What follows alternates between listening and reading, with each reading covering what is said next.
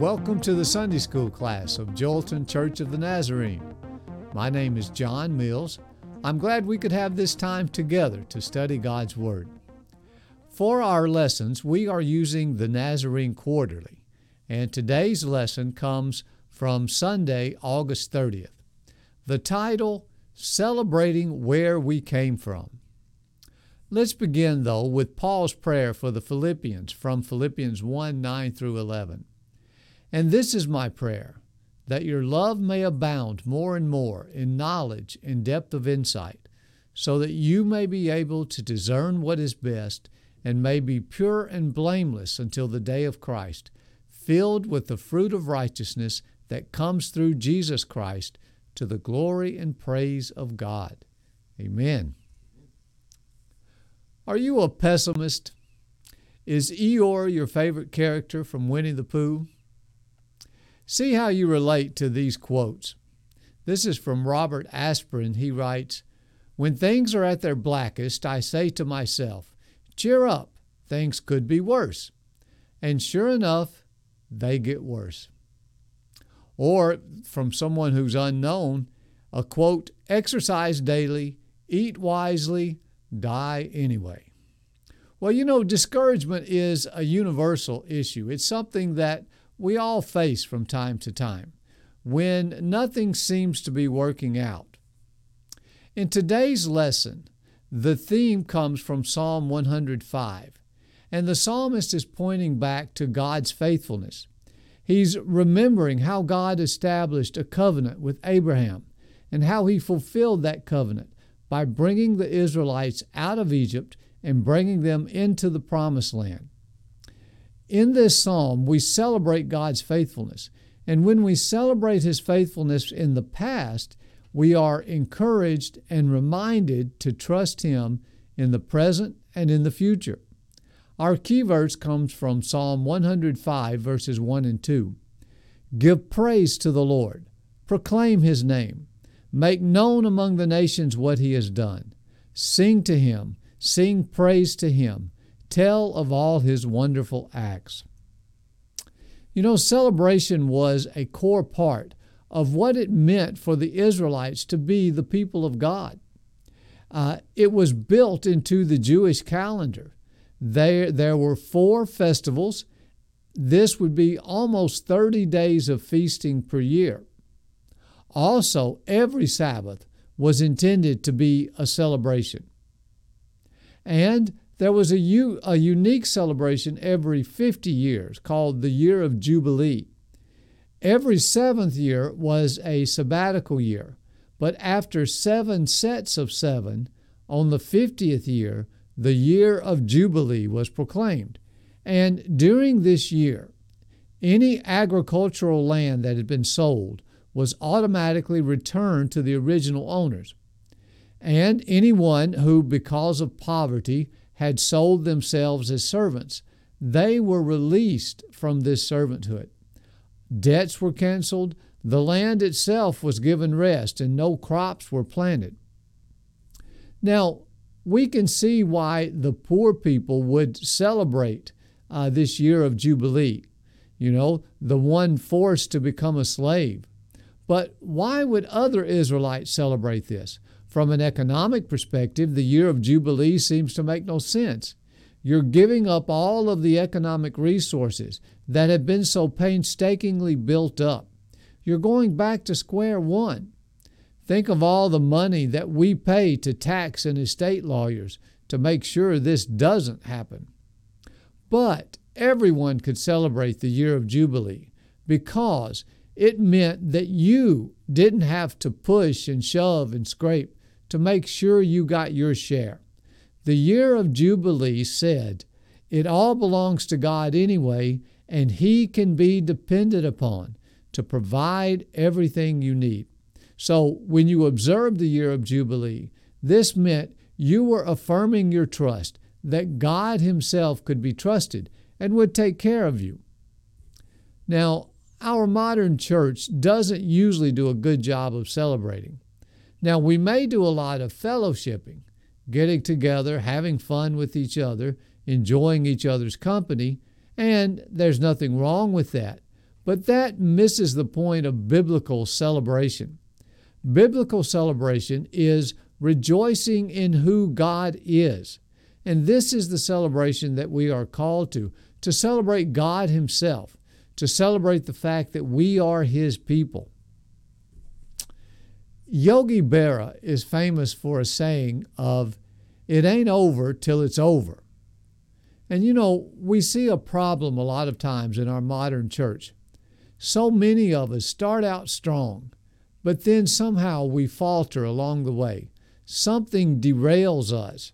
This may happen in middle age or even later in life. And so why do we find it difficult to finish strong? In the Bible, we see examples of this. We were talking about King David several weeks ago. He started out so well, but the last 20 years of his life were a disaster. King Solomon, David's son, he also started out well. At the beginning of his reign, Scripture tells us he asked for and he received wisdom to rule God's people.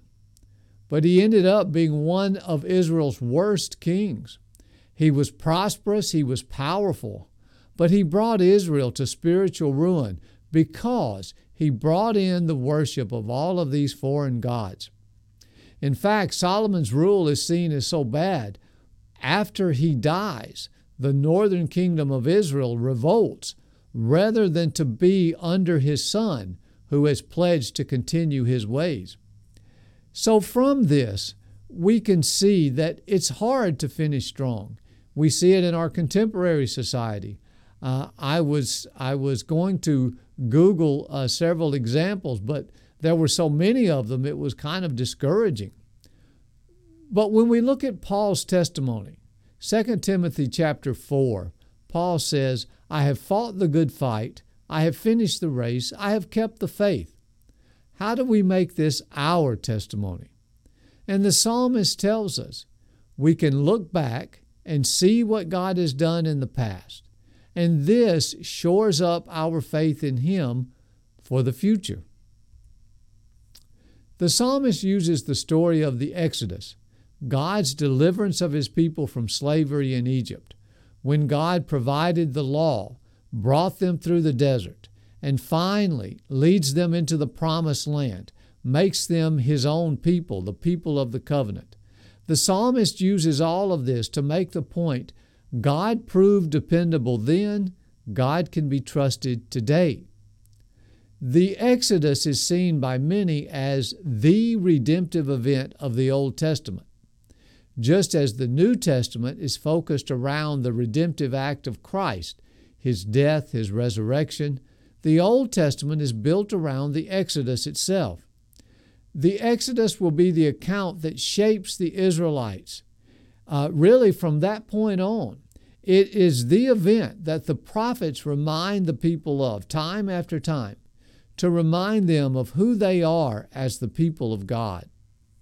Now, the Exodus is important for several reasons. First of all, it was not just a physical deliverance, a deliverance from slavery. It wasn't just a physical inheritance of the promised land. It was a spiritual transformation. These were people who were taken from Egypt, and we're not told specifically, but many were most likely worshiping Egyptian gods. They did not really know the God of Abraham, but the Exodus transforms them spiritually. They are given the law. They are shown what it means to be righteous before God, what worship of the true God involves. And the Exodus is a time when God reveals Himself to the Israelites through His acts of deliverance, through the law that God brings to them. God reveals Himself in ways that He never has before. The Exodus was to be the seminal event in the history of the Jewish people, the event that shapes them from this point on, the event everything else refers back to. So it's their defining moment for knowing that they are God's people, that God's presence is with them. Time after time, the prophets point them back to the Exodus in order to push them to look ahead with confidence. The prophets want them to have the assurance God is faithful and God can be trusted. In Psalm 105 that we're looking at today, the psalmist uses the Exodus to demonstrate the faithfulness of God. So that's what we want to look at. How is God's faithfulness revealed through the Exodus? What did it mean for the Israelites to look back to the Exodus, and what does it mean for us today? The Exodus is the story of God reaffirming the covenant that He had made earlier with Abraham. He was establishing this covenant anew with the Israelites, making them His people under the law. And today, God has made us His people under a covenant with us as well. We are part of the new covenant, the covenant established through the body and the blood of Jesus Christ. Jesus told His disciples at the Last Supper, He spoke to them in Luke chapter 22, and it says, He took bread, gave thanks, and broke it, and gave it to them, saying, This is my body given for you. Do this in remembrance of me. In the same way, after the supper, He took the cup, saying, This cup is the new covenant in my blood, which is poured out for you. So, we need to keep in mind as we go through this lesson, we too are part of a covenant relationship with God, a covenant sealed by the body and the blood of Christ.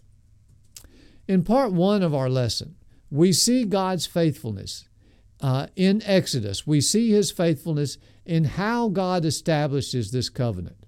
In the characteristics of the covenant itself. First, the very fact that God established a covenant at all, that He entered into an agreement with man. We find God Himself taking the initiative, first with Abraham, then with Isaac, Jacob, and then finally the Israelites, and through Jesus to Jews and Gentiles alike. In Psalm 105, verses 8 through 11, it tells us, He remembers His covenant forever, the promises He made for 1,000 generations, the covenant He made with Abraham, the oath He swore to Isaac. He confirmed it to Jacob as a decree, to Israel as an everlasting covenant. To you I will give the land of Canaan as the portion you will inherit. So we see this covenant was made on God's initiative. God made the first move. It's amazing that God would make any kind of covenant, enter into any agreement with us, especially when God serves to get nothing from this arrangement. But we see a key characteristic of God. He is a God who seeks to reveal Himself. He wants us to know Him, to have a relationship with Him.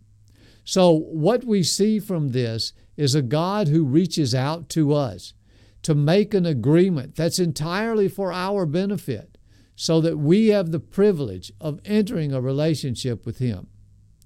And if this is the God that we are in relationship with, why would we ever doubt that we can trust Him?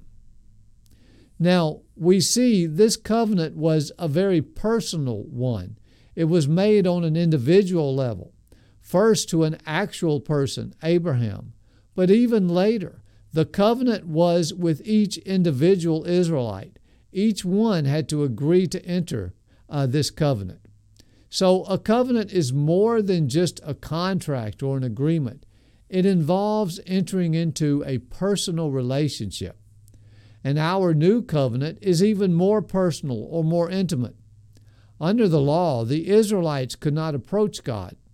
God's presence was in the tabernacle, later in the temple itself, but access to God was strictly controlled. Only the high priest entered the Holy of Holies, and that was only once a year. And it was after a very strict procedure to make sure he was absolutely pure. But when Jesus came, God had a human body. God could be approached. God could be touched without the person dropping dead. And then with the coming of the Holy Spirit, God was not just a person outside of us. God was actually living inside of us. We had become God's temple. And so we see this covenant relationship becoming more and more intimate. And we see the covenant was intended to be eternal, to be everlasting. It wasn't gotten rid of. It was upgraded. It was made better. But the covenant was there all along. So we can see characteristics of God's care for us. Our well-being is important to Him. He takes a personal interest in us. His care for us is eternal. So we can look at this covenant that God makes with us, and it gives us hope for the future. As Paul writes to the Romans in Romans chapter 8, Paul writes, "He who did not spare His own Son, but gave Him up for us all, how will He not also with Him graciously give us all things?" When we look at this amazing covenant that God enters into with us, this salvation provided through Christ, how can we doubt that He will continue to care, to provide for us? In part 2 of the lesson, we can see God's faithfulness through the Exodus story, even in what we consider to be problems or setbacks. You remember the Israelites came to Egypt under Joseph's protection. They came to Egypt, a land of plenty, because they were in the middle of a famine. And when they came, they began to prosper. But as they grow, as they become more numerous, the Egyptians become frightened of them, and the Egyptians end up enslaving them as a way of controlling them. And to us, this would seem to be a huge setback or problem. But Scripture makes it plain. The slavery itself was part of God's plan. Even in this, God was being faithful to the covenant. From Psalm 105, we read, "Then Israel entered Egypt. Jacob resided as a foreigner in the land of Ham." And it talks about how God acted, whose hearts He, God, turned to hate His people, to conspire against His servants. So we see from this the Egyptians turning against the Israelites. This was God acting. This was not a mistake. So what may have seemed like a mistake, this decision to enter Egypt, it was part of God's plan all along. When we realize that God does not make mistakes, we know we can count on His faithfulness. It's interesting, from Genesis chapter 15, God is speaking to Abraham, confirming His covenant. And this is hundreds of years before Moses and the Exodus. Genesis 15 tells us, "Then the Lord said to him, 'Know for certain that for 400 years your descendants will be strangers in a country not their own, and that they will be enslaved and mistreated there.'" So God tells Abraham this well before it happens. The Israelites would be enslaved. And God uses this enslavement of His people to shape the Israelites for His own purposes. We don't know exactly why God wanted the children of Israel to be slaves, but we know there was a purpose, and there could have been several reasons. First of all, would the Israelites have been willing to leave Egypt if they had had easy, prosperous lives?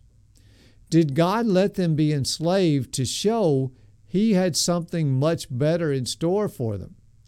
When we find them traveling through the desert, they continually threaten to go back to Egypt, even if it means returning to slavery. Think how easily they might have gone back if the slavery wasn't there. The Bible also tells us that they were in Egypt, they were as slaves, because they could not possess the land of Canaan immediately. In Genesis chapter 15, God tells Abraham that the children of Israel must wait because the iniquity of the Amorites was not yet complete. So we see God in His justice. He's not willing to remove the inhabitants from the land of Canaan just yet because He's giving them a chance to not have their iniquity reach its full course. He would not punish them before their time, not even to make room for His own chosen people. Now, we also know that when the Israelites first went to Egypt, they settled apart from the Egyptians. they settled in the land of Goshen. Exodus 1:7 tells us this, that they were fruitful, they increased abundantly, and then it says the land was filled with them. Now, rabbis interpreted this to mean that the Jews had begun to assimilate into the entire country of Egypt. They were not isolating themselves in Goshen, but they were living throughout the land, and they were beginning to imitate their Egyptian neighbors. For one thing, they probably stopped circumcising their boys. It's interesting when we find Moses returning from the desert after God has spoken to him. He's going back to Egypt to free the people. And it says God met him along the way and was going to kill Moses. And evidently it was because Moses had not circumcised his sons. And so we can see that it took this being enslaved in Egypt to make the people of Israel into the people that God wanted them to be, to bring them out from among their presence in the Egyptian land. And in fact, God himself says he hardened Pharaoh's heart. He kept the Israelites as slaves in Egypt so that he could show his power. It says that he made a mockery of the Egyptians by performing these miraculous signs among them. So it's only after witnessing God's power, seeing God's power displayed, that the Israelites are ready to become the people of God, to commit themselves to the law and to the covenant. It's interesting, Rabbi Shimon says, the sojourn of the Israelites in Egypt is part of God's plan to create a chosen people. However, the enslavement is as important as the salvation, because the enslavement defines the relationship between God and the people of Israel. By freeing the Israelites from their taskmasters, God acquires rights over them. The Israelites stop being slaves in Egypt and instead become the slaves of God himself. Leviticus 25 verse 55 says, "For it is to me the Israelites are servants. They are my servants, whom I freed from the land of Egypt.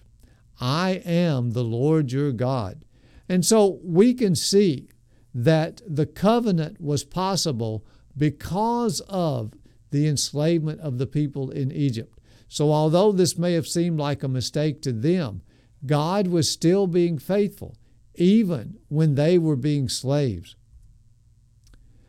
Scripture tells us that hardship and persecution, these things are good for us, that they are part of God's plan and purpose. James chapter 1, verses 2 through 4 says, "Consider it pure joy, my brothers and sisters, whenever you face trials of many kinds, because you know that the testing of your faith produces perseverance. Let perseverance finish its work, so that you may be mature and complete, not lacking anything." You know, Andrew Solomon has a quote where he says, "If you banish the dragons, you banish the heroes." And you know, a lot of times we don't want the dragons in our lives. We don't want the suffering. We don't want the persecution. But without the dragons, there's no opportunity to be a hero. You know, one of the Beatitudes tells us, "Blessed are those who are persecuted because of righteousness, for theirs is the kingdom of heaven." So we can choose to give the events in our lives, the bad events, the good events. We choose whether to give them significance or meaning or not. God has a purpose. We can either embrace that purpose or we can chafe at what God puts into our lives. Now, in part 3 of the lesson, we see God's faithfulness here in the scope of his deliverance. You know, the Exodus was the ultimate display of God's power. Scripture tells us, as we said earlier, God made a mockery of Pharaoh and the Egyptians. This was a rout, an overwhelming victory. And we see God's power on display here in the fact that when it was time for the Israelites to leave, the Egyptians didn't just allow them to leave. It says they urged them to leave. And in fact, the Egyptians even pay them to leave. There's a scripture verse that tells us God told the Israelites to ask of the Egyptians, to ask to borrow gold and silver and items of clothing. And the Egyptians willingly gave these to the Israelite people so that they could get them out of the land. And so we see here, the Egyptians did not just allow them to leave. They practically throw them out because they are so afraid of them and of their God by this time. So we see this as an overwhelming victory. We see God not only freeing the people from slavery, but bringing them into their own land. And not just any land, but a land that's already fully prepared and furnished for them. This was what's called a turnkey property. A turnkey property is a house that is ready to move into. There's nothing else that needs to be done. The appliances are there. Everything is ready. It doesn't even need a fresh coat of paint. In Deuteronomy chapter 6, God tells them, "Then when the Lord your God brings you to the land he promised your ancestors, Abraham, Isaac, and Jacob, to give you, a land with large, fine cities you did not build, houses filled with choice things you did not accumulate, hewn out cisterns you did not dig, vineyards and olive groves you did not plant." And so God tells them, I'm bringing you into this land, and you're not going to have to be pioneers. You're not going to have to build from scratch. Everything is already there and it's prepared for you. It's move-in ready. You just move in and take over. And so God has promised us to work in ways in our lives that we can't even imagine. Ephesians chapter 3, verse 20. Now to him who is able to do immeasurably more than all we ask or imagine, according to his power.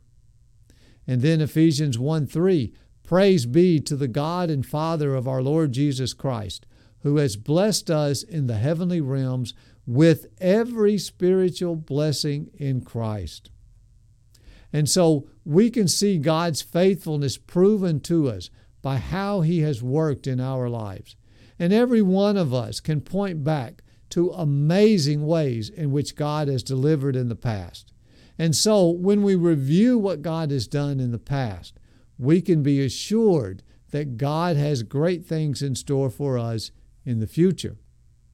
Now, we can also see God's faithfulness at work in the fact that his purpose is not just the material, the physical deliverance of his people. His concern is for their spiritual well-being as well. His purpose was to deliver them from slavery, but it was also to make them his own special people, to bring them into a covenant relationship made possible through the law. And the law was actually a far greater blessing than the physical deliverance itself. Psalm 105 tells us, he brought out his people. He gave them the lands of the nations. But it goes on to say that they might keep his precepts and observe his laws. God is a holy God. To be in relationship with him required the Israelites to be a holy people. They needed the law to show them how to live. They needed the law to make fellowship with God possible. And so this really was the ultimate purpose of the Exodus, of God making them his people, so that they could be in fellowship with him. The law was given to safeguard the people. It was given for their benefit. And usually, we look at the word Torah and we translate this as law, but actually it should be more of instruction or teaching. So the idea of the law really gives us kind of the wrong impression. It's more instruction for our benefit, to help us to live. You can think about the difference between different types of warning signs. You have some warning signs like keep off the grass. Now, this is a warning that's clearly, it's not really for our benefit. It's to benefit whoever put up the sign. And a lot of times this is how we think of God's law for us. But you also have warning signs such as stay out, high voltage. This is clearly for our benefit. If we don't listen, we may well end up dead. So God's laws are always for our benefit. Deuteronomy 6:18 says, "Do what is right and good in the Lord's sight, so that it may go well with you."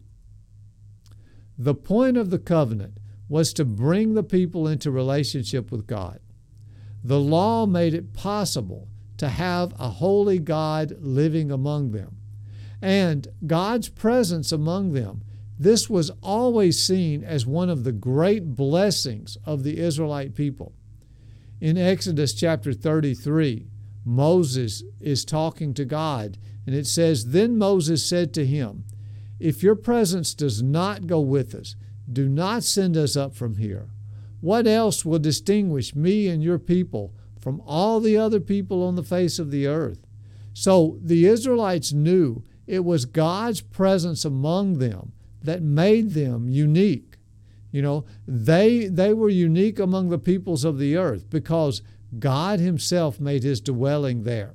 His actual physical presence in the tabernacle and then in the temple. So the psalmist could point back to the Exodus story to say, God's presence came and dwelt among you. So you don't need to be discouraged. You can hope and trust for the future because God is with you.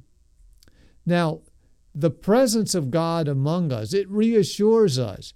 It combats our feelings of hopelessness or despair or discouragement. But it can be easy for us to lose this awareness of God's presence. It can be easy for us to become oblivious to God. And this makes us particularly vulnerable to discouragement. Our task is to practice the presence of God, to develop habits for discerning God's presence. The world around us tends to dull us, to desensitize us. It takes an effort on our part to remain aware of God. And Scripture tells us we have to continually make ourselves conscious of God's presence. Psalm 105 verse 4 says, "Look to the Lord in His strength. Seek His face always." And then Psalm 46:10, "Be still and know that I am God." In the New Testament, Paul in Galatians writes of keeping in step with the Spirit. And so it takes an effort on our part to maintain this appreciation, this recognition of God's presence. And our usual practice of daily devotions, this is not enough. I like this quote from Ken Boa. And listen to what he says. He writes, "Christians are often taught that our main line of defense is a daily quiet time. If we're disciplined enough to practice this, we usually complete it before leaving our homes in the morning. We head out into the rest of our day having compartmentalized our God life, leaving our Bible and our relationship with Jesus on our bedside table." And so we can see we need to take it beyond the level of just daily devotions. So how do I take an awareness of God with me into my day? There's a spiritual classic called Practicing the Presence of God. And it was written about the experience of a man called Brother Lawrence. He was known for recognizing God's presence in every part of his daily routine, in every one of the small tasks that he was responsible for each day. His goal was to live as if there were no one else in the world except himself and God. It was to invite God into everything he did, to enjoy the presence of God at all times. When he began his work, he would ask God to grant him the grace to continue in God's presence, to receive all of his works and possess all of his affections. And as he continued in his work, he kept up this familiar conversation with God, offering God all of his actions. He writes that there is no art or science about this practice of going to God. It only requires a heart that's resolutely determined to apply itself to nothing but God. Now, he realized he could only do this through God's power, only if God enabled him. And when he would finish his work, he says he would examine himself on how well he had done.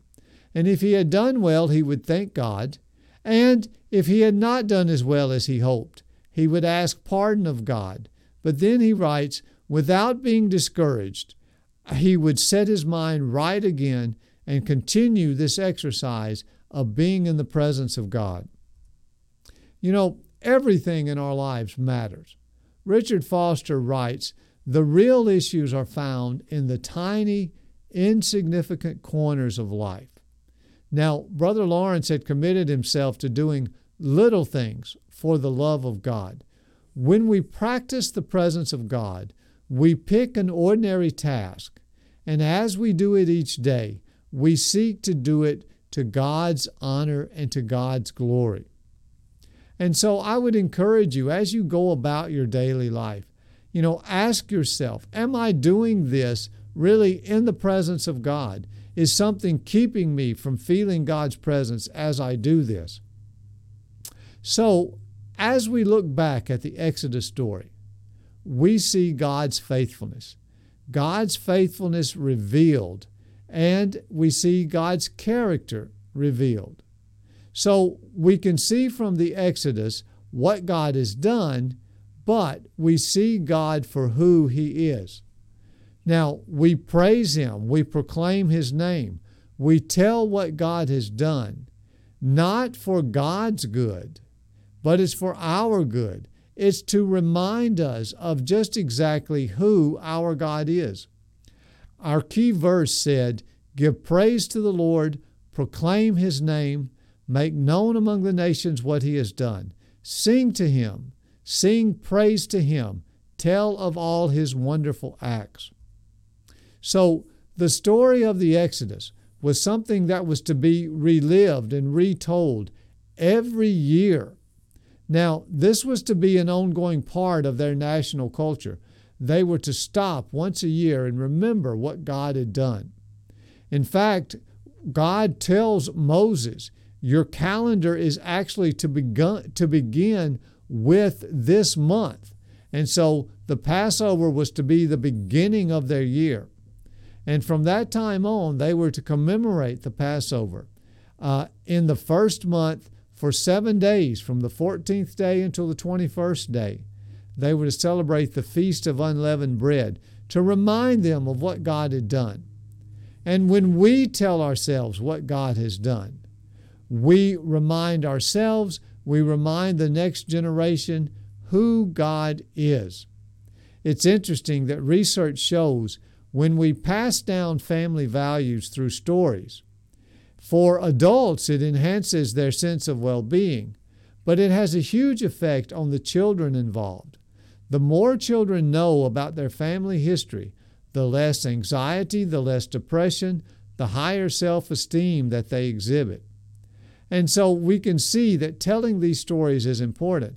And it's important for us as well to go back and to tell the stories of God, to tell how God has worked in the past, because that makes us confident that God is going to continue to work in the future. When we know the stories of how God has worked, we understand our identity as children of God and of what that means to have God as our Father. So I would encourage you this week, think back to what God has done in your life. Think back to your own Exodus when God brought you out of whatever had enslaved you. And then be confident that this same God is going to take you into the future. Let's bow our heads for prayer. Dear Heavenly Father, we thank you for this scripture that we've studied. We thank you for the character of you that is revealed here and for what we've learned about you, for your faithfulness, for your strength and your power, for the confidence that we can have in you. And we ask that you would help us as we move throughout this next week and as we go on throughout our lives, Lord, that we will look back to the past and be confident of the future in you. In your name, amen.